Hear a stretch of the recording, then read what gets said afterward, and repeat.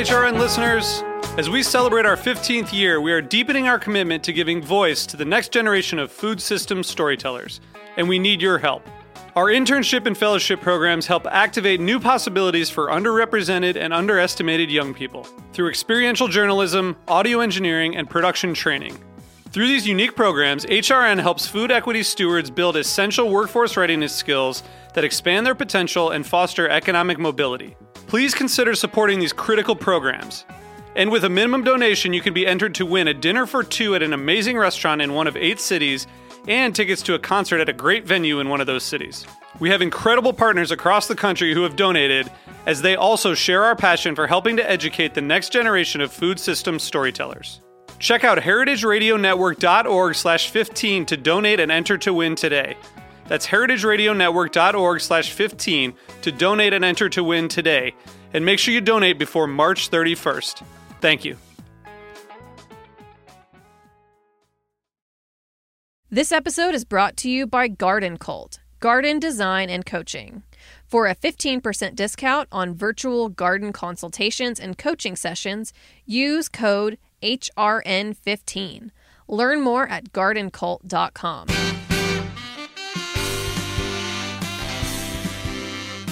Hello to everyone. I'm Louisa Kasdan, your host for Let's Talk About Food, a podcast devoted to first-person storytelling where food plays a pivotal, if not a starring role. Everyone has a food story. Food is at the heart of human connection, at the center of love, of ritual, of need and want, and most of all, food creates community. And community is what we crave. Sally Sampson is an author, a healthy food champion, and a magazine publisher. When I first met Sally, I was wowed by her productivity, 25 cookbooks and counting. But that was never the whole story for Sally. 10 years ago, she had an idea for a nonprofit cooking magazine that would be fun and educational for families and inspire them to cook. She called the magazine Chop Chop. It is a huge success. James Beard Foundation loves it. Pediatricians around the world love it, as well as parents and kids. Even Michelle Obama is a fan. Today, Sally will tell us how a 9th grader's decision to become a vegetarian just might have launched an entire cooking empire. I think that I really got into food when I became a vegetarian in 9th grade. A friend of mine, just sort of on a dare, said she wanted to become a vegetarian. Did I want to? And I was like, yeah, sure. And so I did. And after 2 weeks, she said to me, I'm not going to do this anymore. And I said, okay, I'm not going to do it anymore. But that night we had chicken for dinner. And I was like, yeah, I don't think so. And then the next night we had steak for dinner. And I was like, yeah, I don't think so. And so I became a vegetarian, and I was a vegetarian for 14 years. But what happened was my mother said to me, guess you're going to have to learn how to cook. She was cooking what she was cooking. She had a full-time job. She came home at the end of the day. She made dinner. But she said, learn how to cook. And I did. I had always liked cooking, but I really got into it. That really started me on cooking. I had to cook every day, or I just ate around the meal. And this was in the 60s, when being a vegetarian was not commonplace. I was considered very weird. And in fact, I remember my mother taking me to the pediatrician. What am I going to do with her? And the pediatrician looking at my mother and saying, it's just a phase. And I was like, watch me. So I stayed a vegetarian. That is a hard-thinking young woman. How did you get from being a vegetarian to every other thing that you cook and do? Well, I'm not a vegetarian anymore. But when I was 25, I'd been a vegetarian for 11 or 12 years. My boyfriend was grilling steak. You know, there's something about grilling. I always say you could grill a flip-flop and it would taste good. I just ate way too much of it because it tasted so good. And then, of course, I got sick. I probably didn't have the enzymes anymore to properly digest it. But anyway, then I just started slowly putting meat back in my diet and everything else. And I really became very adept at cooking vegetables. I grew up with a mother who cooked all the time. In that generation, women were cooking through Julia Child. So she was cooking like a classic, what was then an American diet. But whenever she entertained, which was a lot, she would always cook really interesting stuff from Julia Child. So I had really grown up eating a pretty wide range of foods. And it wasn't scary to try something new. Like I remember the first time I had a pomegranate. I didn't grow up eating pomegranates, and they probably weren't sold in most stores. But as soon as they did, it wasn't like, ooh, that's scary and foreign, kind of. Everybody in my family was really interested in food and eating. So I just continued that. And the other thing is my grandparents, of course, when I went to their house, they would bring out, just like the most fantastic vegetables for me. And one of my grandmothers was always getting giant things of fresh strawberries. And so they catered to me. So it made it very appealing to stick with it, because my brothers were getting steaks, which seemed really boring, but I was getting everything else. So I just continued that way. And how did it become a profession?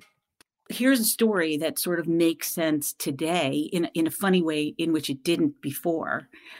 My best friend growing up, her older brother, he'd been a teacher, and he really loved being a teacher. And his parents were in the movie business. They convinced him to become an agent. And he became an agent, and he hated being an agent. He really was the best teacher ever. So he became an agent, and he got into drugs. And he ended up overdosing on heroin. And when Michael died, I felt like he died because he wasn't doing what he wanted with his life. And it made me feel like that was really important. And I realized that what I wanted to do was I wanted to have my own business, and I wanted it to be in food. So I opened up my own little takeout shop.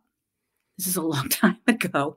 It wasn't so much money to do something like that. I just opened up this little cafe, and I used Silver Palette, for instance, as a cookbook from which to make soups and salads and things like that. Then just got more and more inventive, and everything became inspiration.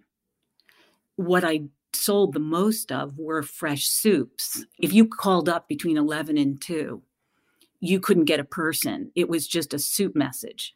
So it was just said, today's soups are, blah, blah, blah, blah, blah, blah, blah. At some point, somebody said to me, you should write a cookbook. And I thought, oh, okay. And so I knew somebody who knew somebody at Simon & Schuster, and I sent them a letter. And unbeknownst to me, they sent someone into my shop who said, the soups are good. Talk to her. I didn't even own a computer. I don't even know if I owned a typewriter, to tell you the truth. So I did a soup cookbook, and that was my first book. And I found that I liked writing books and writing more than I liked serving the public, which anybody who's listening, who's ever worked in a restaurant, knows how hard it is. I just started writing cookbooks, and then from there just kept going. Everything was fodder. I just started writing a lot of single subject books that was sort of the same thing, like exhaust an idea. You also came from a family that had writing in their blood. So my mother wrote for House Beautiful in its heyday, or maybe they think it's its heyday now, whatever. And my grandmother actually wrote the play that became Casablanca. And I went to my mother's office all the time, and she was always surrounded by writers and stuff. But it wasn't like my parents thought, oh my God, there was no sense of like, you're doing what? You kept writing and writing and writing. And then you got very into kids' nutrition.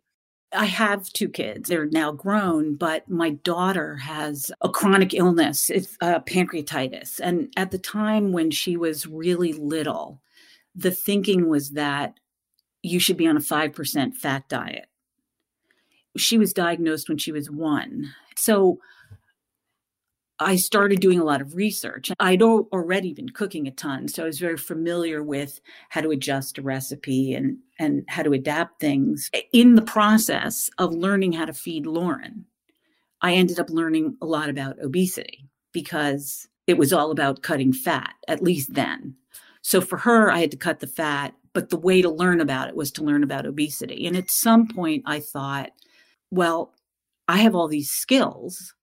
in recipe development. And if obese kids could learn about nutrition, learn about food, learn how to cook, maybe I could help solve that problem. The original idea of Chop Chop was for pediatricians to distribute it during well child visits. Now, doctors are required to talk about healthy eating and physical activity, but that was really just starting 10 to 15 years ago, where doctors were mandated to talk about it. Most doctors were not educated in nutrition, cooking, or anything like that. And honestly, when I started Chop Chop, the idea that you would use cooking as an antidote to obesity was considered bizarre. And not only was that considered bizarre, it was considered bizarre to try to get kids to cook. Now all these things are part of the culture. So you would bring your kid to the pediatrician. The pediatrician would talk about whatever they were going to talk about, and then they would talk about physical activity and nutrition. And then what they were able to do was to connect to the kid around it. So they could say, oh, I just bought some really beautiful tomatoes. Do you like tomatoes? And here's a really good thing to do with them. You just sprinkle a little of this on it and you have a delicious tomato. The first printing was 142,000 copies. It went to 35 different states. Pediatricians were requesting them. But as soon as we launched and other people saw us, they said, well, we're an after school. This is a problem in after school. We're an Indian reservation. So basically, we expanded the mission of Chop Chop to go beyond pediatricians' offices, basically wherever you found kids. We're in English and in Spanish. We're in every state, 22 other countries. We have one state that buys 170,000 copies a quarter. They distribute it to different county extension offices. We have another account that buys 40,000, and they distribute those into schools, after schools, corner stores. It depends who's paying for it and what they care about.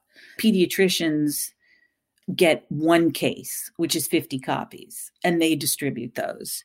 When we started, I had no idea what I was doing. I mean, no idea. And as different states came in, they all used it differently. So we don't even say this is what you do. It's just somebody comes in and buys it, and they are really creative with it. A lot of people during the pandemic have been buying it, and they put it in the food boxes that families come pick up. It's purchased and distributed in any way you could possibly imagine. What about this is the most delight for you of the whole Chop Chop creation? You went from an idea and a couple of people who were willing to sort of co-venture with you, other writers, photographers, editors, and then it sort of became this whole big enterprise. What parts of it do you really love? I have the best job in the world. I get to create new recipes. Everybody who's in this, for lack of a better word, industry, they're all doing it because they love it or that they have a passion somewhere around it. I never have an icky conversation with anyone. I had a doctor yesterday contact me who wanted to do a study with Eatable Alphabet, which is a deck that we've produced for smaller kids. She calls me, we want to distribute it. We want to see what kind of impact it makes. This is a doctor who's incredibly busy, and she looks at this thing and says, how can I use it most effectively? So I'm just like, great. Like, how can I help you? What do you need from me? I don't have anybody calling me and complaining about anything. The vendors that we've used for a really long time. We're not on the ground with families, but the people who are kind of amazing people. They really are. So the combination of dealing with nice people all the time, plus my staff is amazing. Everybody who works at Chop Chop is really into the mission. They all love to cook. So work for us is sitting around talking about food, or I'm experimenting with stuff and people are critiquing it. It's very rewarding in terms of the big picture. I feel like we are making a difference in the world, and it's very rewarding in terms of my little life. We'll be back with Sally Sampson in a minute, and she'll tell us how a prolific recipe writer comes up with her ideas. She'll also share her advice on what to do about a picky eater.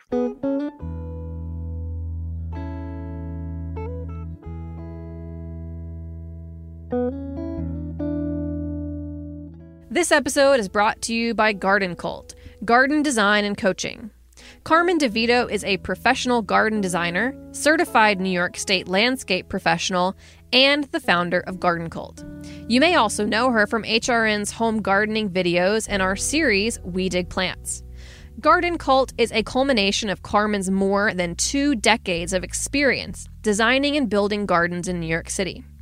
Carmen believes that gardens and outdoor spaces should be healthy, environmentally sustainable places that enhance the health of people, nature, and the planet. She knows how to help you maximize the space you've got, help you work with and make the most of the materials, plants, and trees that you already have, and create an outdoor place to use and enjoy for you and your family. Get started at gardencult.com. For a 15% discount on virtual garden consultations and coaching sessions, use code HRN15 through September 30th, 2021. That's code HRN15 at gardencult.com.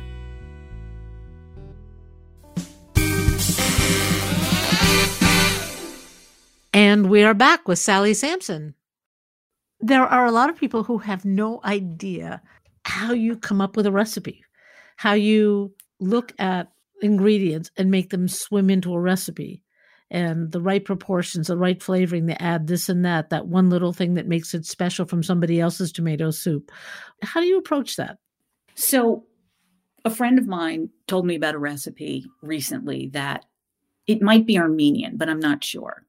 It was thickened yogurt, mango puree, and cardamom. And I think it was like maybe slightly frozen. So I think to myself, well, I don't really want to thicken yogurt, so I'm going to use Greek. I don't really want to use mango puree, so I use frozen mango and mash it. I basically look at the recipe and think, what parts of it do I want to keep and what parts of it do I want to get rid of? So the thing with this yogurt and mango thing is, since my friend told me about it, I have eaten it every single day. I'm obsessed with it. For me, my version is more appealing, but I think this really comes from experience. Just cook. It doesn't matter. Whatever the thing is, just do it. Follow the recipe the first time. And one of the things we say in Chop Chop at the end of almost every recipe is, now taste it. Does it need more lemon? Does it need more basil? Does it need more salt? We're basically saying to kids, try our recipe the way that it is. And then at the end, see, do you like it like this? And then maybe you make it and you say, I really liked it, but it didn't have enough. I don't know. I add lemon to everything. If you had one of my recipes, you might say a little lemony, and maybe the next time you'd say, she said to put in 2 tablespoons of lemon. I'm going to try with 1 and now taste it. So a friend of mine, this was like 30 years ago, I was at her house and she was making chocolate chip cookies, and she was making the version off the Toll House bag. And she says to me, I need some more flour. Let's go get some flour. I had been watching her make it. And I said, well, how much more flour do you need? And she said, I need a tablespoon, because the Toll House bag said 2 cups plus 1 tablespoon flour. I laughed and laughed and laughed at that because I would never have done that. Like, she was following the recipe exactly. Anyway, so we went and we got the flour. Now, she would never do that. She didn't cook in those days. So she didn't know that in something like that, it really wouldn't make any difference. It's like rehearsing in a sense. How much can you ruin something? Really pay attention to what you're doing. Don't do something else while you're cooking. Here's one thing that actually is something that people don't do, that they should do, is read the entire recipe first.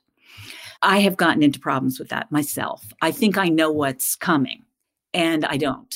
And I think that's really, really important. Read through the entire thing, because also sometimes recipes are not well written. I will say our recipes are really well written. Not only do we test them obsessively, but we have a kids advisory board and they test them. I would use recipes from sources that you really trust, which doesn't mean every single thing you pick up on the internet. If you really know how to cook, you can just look at a bunch of ingredients and know what to do with it. But if you don't, you really need the step-by-step. So I would say, read everything, do it exactly as it says. Like, one of the funniest things to me is when you go online and there's a recipe and people have all these comments. And sometimes it's like, well, I didn't have any broccoli, so I used asparagus, and I didn't have any chicken broth, so I used milk. And then they're like, I didn't like it. I think, well, because you didn't actually make the recipe. So I think if you're inexperienced, make things that sound appealing to you. If you don't like asparagus, don't make asparagus soup and use something different. Follow the recipe, read it through first, take it seriously.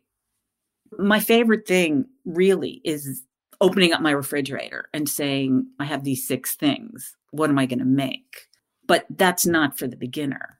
The beginner has to just cook. You don't start out amazing at it. You just have to do it. You've written a whole book about picky eating. How do you help parents come down from that cliff if they have a kid who just every meal is an argument? The thing that we find with kids is that kids who cook have wider palates, in part because if they make it themselves, they're intrigued. We've had so many kids who come into a photo shoot and they're like, no, I'm not going to eat that. And we say, you don't have to, but cook it, whatever. And they end up eating it because it's sort of like their artwork in school. They want to like see it up on the refrigerator. And so I think they want to find out what they made. And that is often the cure for picky eating. It's not the only cure, but it is a cure that when kids start to cook, they want to taste stuff. And then it's not a fight with the parent. It's more about them owning it. I picked these tomatoes and now I cut them up and put a little salt on them. And it's not about my mother telling me what to eat. So picky eating is really impacted by cooking. Let me just say, I'm not talking about people who have sensory issues and learning issues. I'm talking about your sort of run-of-the-mill kid who's just fighting with you. I think you just sort of ignore it. You know, you don't get into a battle. When my kids were little, I was always writing cookbooks. I don't think I had a big philosophy about it, but it was sort of, this is dinner. And this is what I did today. My rule with my kids was that if they didn't want to eat it, starting at 2, they could get themselves multigrain Cheerios, which don't have sugar in them, cottage cheese, or yogurt. That's it. And they would get off their little chair and pad into the kitchen and sometimes get those things. I don't really remember like fighting with them ever about eating. When I started really working on picky eating via Chop Chop, I asked my kids, who are both in their late 20s, did I really say, here are the 3 foods you can eat? And they said that I did. My daughter said it was never worth not trying what I had made because I wasn't going to jump up and make her something that she in particular liked, which is what the parents of most picky eaters do. They make a second meal. My thing was like, this is dinner. And if you don't like it, that's fine, but you take care of it. And they were really little when I started that. Obviously, there are things they don't like, just as there are things I don't like or you don't like, but they were not picky eaters. I also didn't make them taste anything. I do not believe in that. It was like, this is dinner. I'm supplying it. You get to decide what you want to do. And it worked. And neither of them have eating disorders. I do think that when you get into the battle, you're giving your kids a lot of attention for something negative. Kids, for the most part, at a young age, don't recognize the difference between negative attention and positive attention. It's all attention. That's another thing is I never had food in the house that I didn't want my kids to eat. You find parents a lot of the time who say, my kids only eat mac and cheese, and they're upset about it. Well, your kid's not doing the grocery shopping. So I think if you eliminate the foods that you don't want your kids to eat, that also helps. It's just striking me listening to you that your approach to your kids is a little bit like your mother's approach to you when you became a vegetarian. I was raised in the 50s and 60s. And nobody then was doing 2 separate meals. And I think my mother thought, you're 14, you've made a choice. You cater to yourself. When I say that she said that, she didn't say it with any hostility. It was like, you want to paint your room, paint your room. Like, I'm not going to paint your room for you, So I think that it is very similar, actually. It is very similar. We are nearing the end of the pandemic. What's your perfect end of the pandemic food experience? I can't wait to have a dinner party. I don't care so much about going out to a restaurant. I want to have a dinner party. And in terms of what I would serve, it's more about being with a bunch of people and making good food. I can't wait for that. Thank you, Sally. To learn more about Chop Chop Family, visit their website, chopchopfamily.org. You will love it, and so will your kids. Thanks for listening. And thank you to our team, producer Rachel Gottbaum and sound engineer and composer Michael Moss of Soundscape Boston. You can find more of our stories at heritageradionetwork.org or by visiting our website, letstalkaboutfood.com, or find them on iTunes, Spotify, or wherever you get your podcasts. Let's Talk About Food is powered by Simplecast. This podcast is supported by the Hunger to Health Collaboratory, a cross-sector leadership initiative dedicated to reducing the health consequences of hunger. With generous support from Stop and Shop, Hunger to Health Collaboratory convenes partners across sectors to advocate for health equity and food security. For more information, visit hungertohealthcollaboratory.org. Thanks for listening to Heritage Radio Network, food radio supported by you. For our freshest content, subscribe to our newsletter. Enter your email at the bottom of our website, heritageradio.org. Connect with us on Instagram and Twitter at heritage_radio. You can also find us at facebook.com/Heritage Radio Network. Heritage Radio Network is a nonprofit organization driving conversations to make the world a better, fairer, more delicious place. And we couldn't do it without support from listeners like you. Want to be a part of the food world's most innovative community? Subscribe to the shows you like, tell your friends, and please join the HRN family by becoming a member. Just click on the beating heart at the top right of our homepage.